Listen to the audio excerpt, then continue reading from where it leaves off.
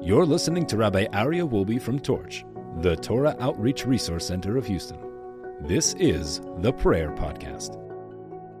Good morning. Welcome back, everybody. Welcome to the next episode of the Prayer Podcast. And today, we're going to talk a little bit more about the introduction to prayer. Some fascinating things that I want to share with you. You know, before Hashem created the world, before God created the world, He had everything. God had everything. He had no need for anything. He had everything. Hashem is everything. Still, Hashem decided to create the universe. What was His purpose? What was the purpose of Hashem creating the universe? Considering the way the world exists today, with all its wars, catastrophes, illness, poverty, why did Hashem bother? The Kabbalists explain that God created this world with an intentional fault. He formed it without any assistance from anyone or anything. Our sages call this manner of creation Itaruta Dile'ela, the awakening from above. Since man had no part in creating the world, God made it man's mission to complete and perfect the world. Man's part in creation would be known as Itaruta Dilatata, the awakening from below. So God is the awakening from above, we are the awakening from below. The Midrash explains that the intended purpose for mankind was to irrigate and till the land, tend animals for food, skins and clothes, and perform other acts that would enable them to survive and lead productive lives. Most important, human beings would realize that they could not accomplish anything without God, and they would be beholden to God for His aid. This completes the plan of creation, because it would be a joint effort from above and below, where we are perfecting this world that God created with a fault that we need to bring about to its completion. Making man the supreme entity on the planet, God granted him two things that distinguished him from all other aspects of creation: a creative and thinking brain and the power of speech. When God formed the world, He created everything in its final form. Trees don't need anything else. They're created perfectly as is. But He also left everything in a state of suspended animation. For example, all vegetation was ready to sprout, but remained at the tip of the ground and did not grow. What was lacking? Man. The verse states, all the wild grasses had not yet sprouted, because God had not yet caused it to rain upon the earth, and there was no man to work the land. This is in Genesis chapter 2, verse 5. As Rashi explains there, when man was created, God hoped man would recognize the need for rain and would pray for it.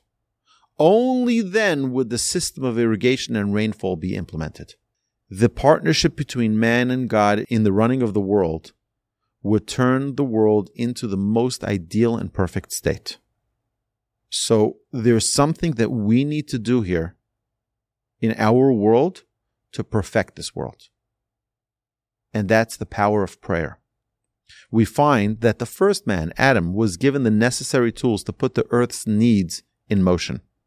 He understood the necessity for rain, and he prayed for his needs.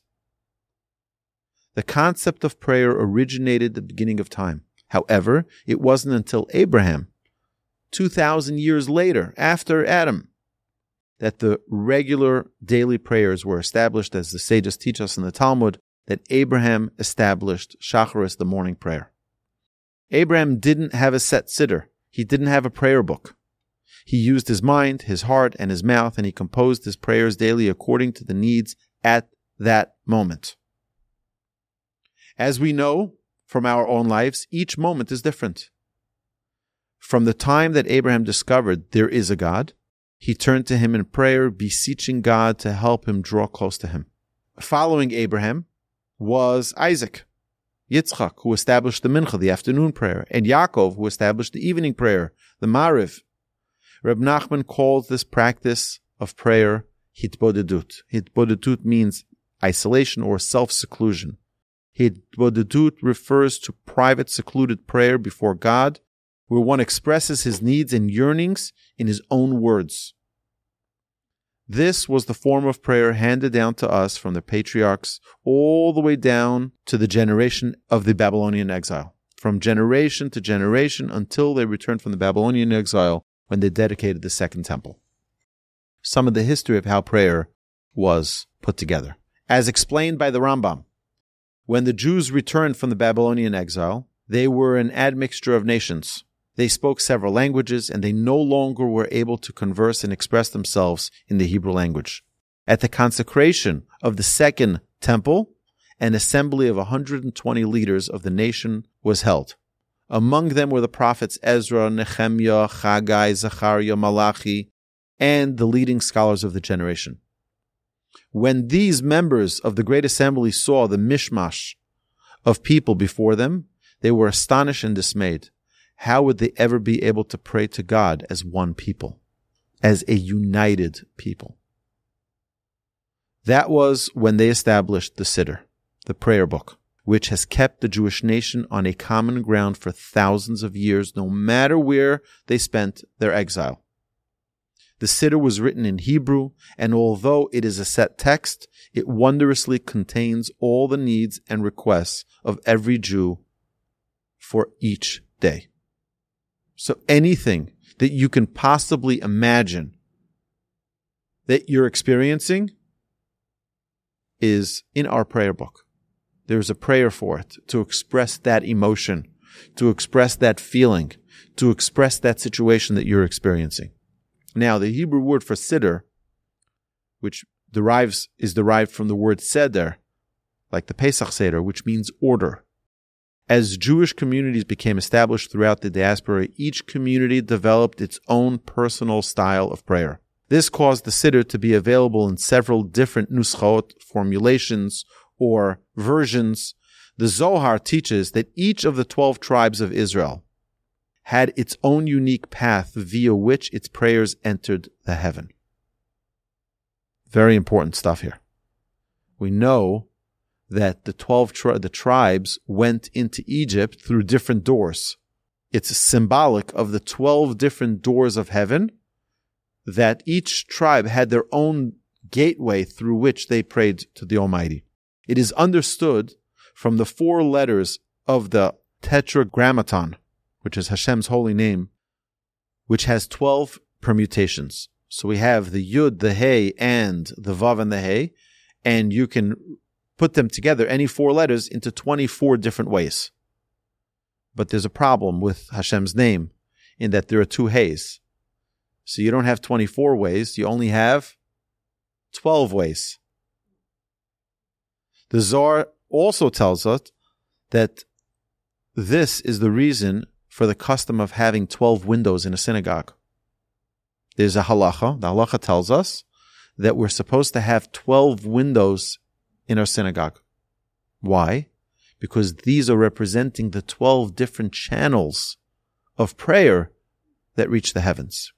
Just as the synagogue above has 12 gates through which prayer enters, so too our synagogues here below should have 12 openings through which our prayers ascend. Regarding these unique paths, all the nuschot, all of the different formulations or versions of prayer, they're all holy and are rooted in exalted places. However, although each is equally acceptable, one should pray with the nusach of his family. So if you come from Ashkenaz, and we'll explain that in a second, today there are several main nuschaot, main formulations of the Siddur, as we know it today. We have the Sephardic communities, they pray with what's known as the Edot HaMizrach, the Eastern communities. Then you have the European Jews, have Nusach Ashkenaz, which is the Nusach of the Dutch or the German Jews. You have the Hasidic communities pray with Nusach Sfard, which is similar to the Nusach of the Sephardic Jews, but at the same time, very much like the Ashkenaz, there exists minor differences within each Nusach. But for the most part, these varying formulations are quite similar. It is actually incredible that the prayers themselves are so very much alike, considering that all the Siddurim were hand-copied from handwritten manuscripts generation after generation until the invention of the printing press in around 1450, almost 600 years ago. It is important to note that the Arizal, considered Nusach Sfar to be the most comprehensive Nusach, which includes all of the other formulations. Now, what was the reason for the members of the Great Assembly to introduce a common siddur with an established prayer? Who needs it? Let everyone pray. We spoke earlier, prayer of the heart. Everything's about the heart. So why is it important to have an established siddur? One of their goals was to bring about unity between Jews. With everyone speaking a different language, how were they ever supposed to explore the commonality between themselves? With a common tongue, unity can be achieved. We have to understand that this is something so magnificent. Wherever you are on planet Earth, you go to a synagogue, you can be in Italy, you can be in France, you can be in Argentina, you can be in California, you can be in Alaska, you can be Canada, Russia, China, Japan, Singapore, you name the place, it doesn't make a difference. Everyone has the same prayer book. And everyone, even if they speak different languages and they can't communicate with regular language, everyone prays in Hebrew. That's what brings us all together. Unity is essential for prayer. This is the reason we seek to pray with a quorum of 10 men, so that they can pour out their hearts together as one before God. One of our prayers is L'shem yichud kudsha brichu ushchinte, for the sake of the unity of the blessed Holy One and His Shekhinah and His presence. This prayer is said prior to performing a mitzvah. We say this little prayer for the unity, for the sake of the unity of Hashem and His presence. Such as before putting on a talit or tefillin, reciting the Birkat HaMazon, counting the Omer, any mitzvah that one performs. What is this unity that we articulate with our intentions? After all, God is one. A single unity. What are we trying to unite? A person must recognize that God is one. There certainly does not exist a separation between God and His Shekhinah, His indwelling presence. They are always one. The commentaries explain that Hashem is the unseen God. We always refer to the one whom we speak of, but have no idea who and what He is. The Shekhinah, on the other hand, is the individual experience of God that each person can sense and feel. That's, in a way, closer to us. It's more tangible for us. There are times we feel distant from God, and then there are times we feel God's presence. The performance of any mitzvah is meant to make a connection. God commanded us to pray and perform the mitzvahs. However, do we feel the significance of the mitzvah, or do we perform it by rote? Reciting the L'shem Yichud places us into the mindset that our good deeds can affect this unity between God and His Shekhinah and bring us from a lower level to a much higher level. Moreover, we learn that our very words of Torah and prayer create unity and peace in this world. So when we pray, when we learn, we are creating peace and unity in this world. And we learn that the trait of nitzachon, victory, of always having to win, to be victorious, to always win, there is also conflict and strife. We had Super Bowl this week, and there are those who are cheering San Francisco and those who are cheering Kansas City, and everyone is cheering for their team or cheering for what's this need to win? That win is not only a unity among our fans, but it's also strife because we're fighting against another team. We're challenging another team. Each person must eliminate his having to always win and argue and instead pursue peace.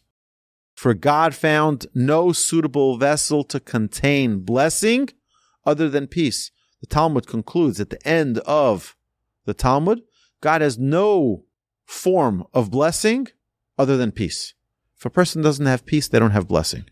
A person who doesn't have peace, they have strife, they're creating barriers between them and the Almighty. God can't shower them with blessing. This peace is attained by reciting many words of Torah and prayer. And this is what our prayers are constructed of. They're prayers that are bringing together verses from the Torah, verses from the prophets, from the writings, and our own prayers and requests. For at the time of creation, the shattering of the vessels caused worlds to fall below and descend to very low levels.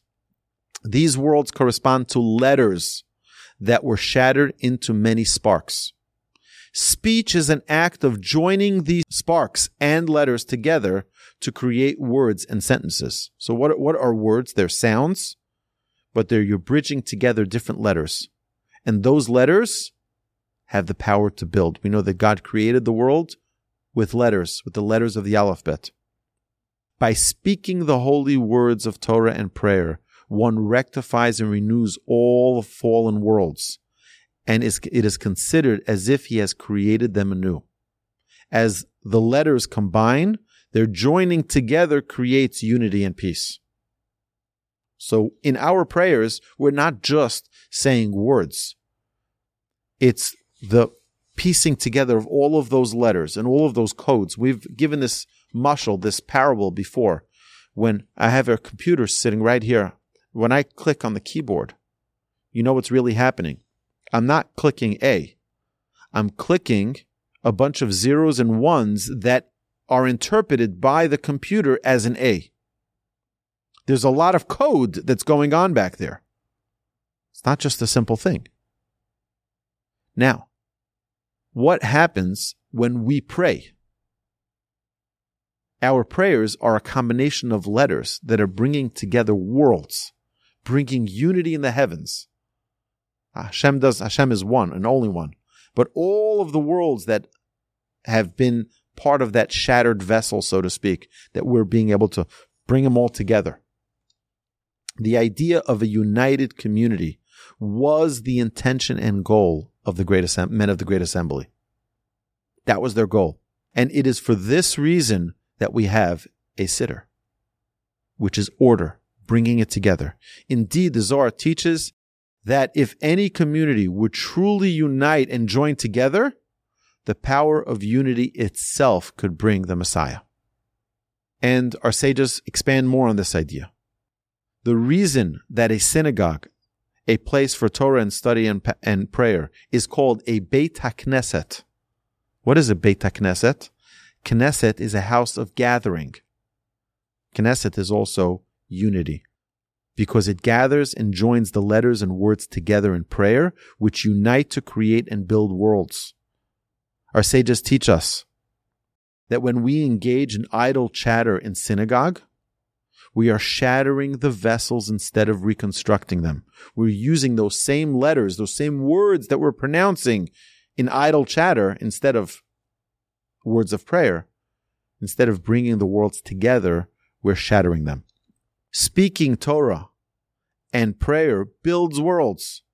That's why the term Beis HaKnesses, meaning kones, means gathering together all the scattered sparks and infusing them with fresh life and unity.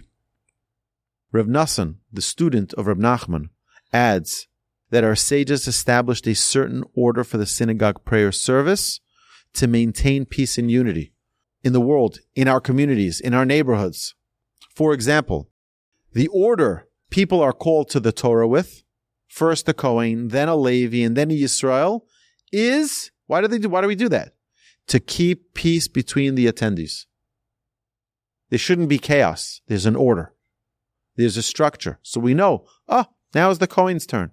The Kohen has his special privileges. The Levi has the Levi's special privileges. There's no jealousy. There's no infighting. When there is unity below, this generates a unity above, which filters down to us on earth to enable us in the form of blessing to experience God. So if we don't have peace here, we cannot have peace in the heavens. We can't bring about peace in the heavens. Therefore, we find that the Siddur is meant to maintain order in one's prayer, to maintain order in the synagogue, and most importantly, to establish and maintain peace and unity among the congregants. This is the foundation of prayer. Prayer is not just words. It's not just tunes. What we're doing with these words, and these are deep, deep Kabbalistic ideas in the words, we're going to get into them. Exactly how many praises of Hashem, even if they have different ones in different formulations, in different nusach, Ashkenaz, Sfard, Sfardi, Edot HaMizrach. They all have the same number of praises of Hashem. Because each one, you're putting together worlds. It's something we're dealing with such high things, such lofty things. So if a person is able to go to synagogue, where it's a place of gathering, of peace, it brings peace together in this world. It also brings peace together in the other worlds.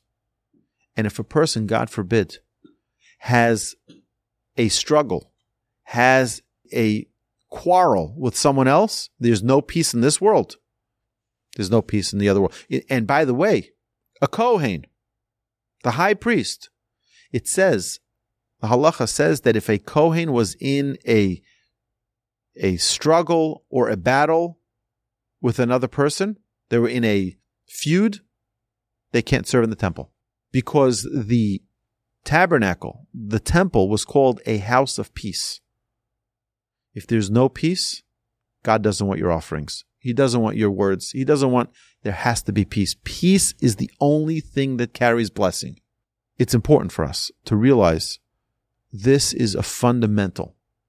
Before we approach prayer, make sure we're able to reconcile our differences with people. We're able to come together for ourselves, for our community, for our family, to create a place of unity. That's why it's called a Beis HaKnesses. We don't call it a house of prayer. We call it a house of unity, a house of gathering. Because that is the purpose. When we're able to make unity here below, we're able to make unity up in the heavens. My rabbi once said to us, there was a couple of guys in our grade who were fighting with each other, arguing a lot. He said, you have to be very careful of that, because when you have strife, you create a barrier between us and the Almighty. God doesn't like fighting. He says, you're fighting, stay away from me. Create a barrier, a mechitza. And that barrier doesn't allow our prayers to be heard. You make peace, and suddenly the gates of heaven open up. Hashem should bless us all, that we should always have peace in our midst. And we should not only love peace. It's very easy for us to say, oh, I love peace. I'm a big fan of peace. No, that's not enough. We have to pursue peace. That's what Aaron taught us. Aaron was the Kohen Gadol. What did he do? He was the high priest. He didn't just say, oh, love each other, be friends with each other, be nice to each other. No. He pursued it. When he saw two people fighting, he didn't say, like people do on Fifth Avenue, it's not my fight. I'm ignoring it like nothing ever happened. No. It's my fight. Because if there isn't peace down here, there isn't peace up there. And he made it his business to pursue peace. Hashem should bless us to have peace in our lives all the time. And that prayer should be a great vessel for us to connect and communicate with God with that peace. That even though we have 12 different channels, how the prayers ascend to the heavens, but they're unified. One synagogue, 12 different channels, that's perfect with unity. Hashem should accept all of our prayers with love and fulfill all of our wishes. Amen.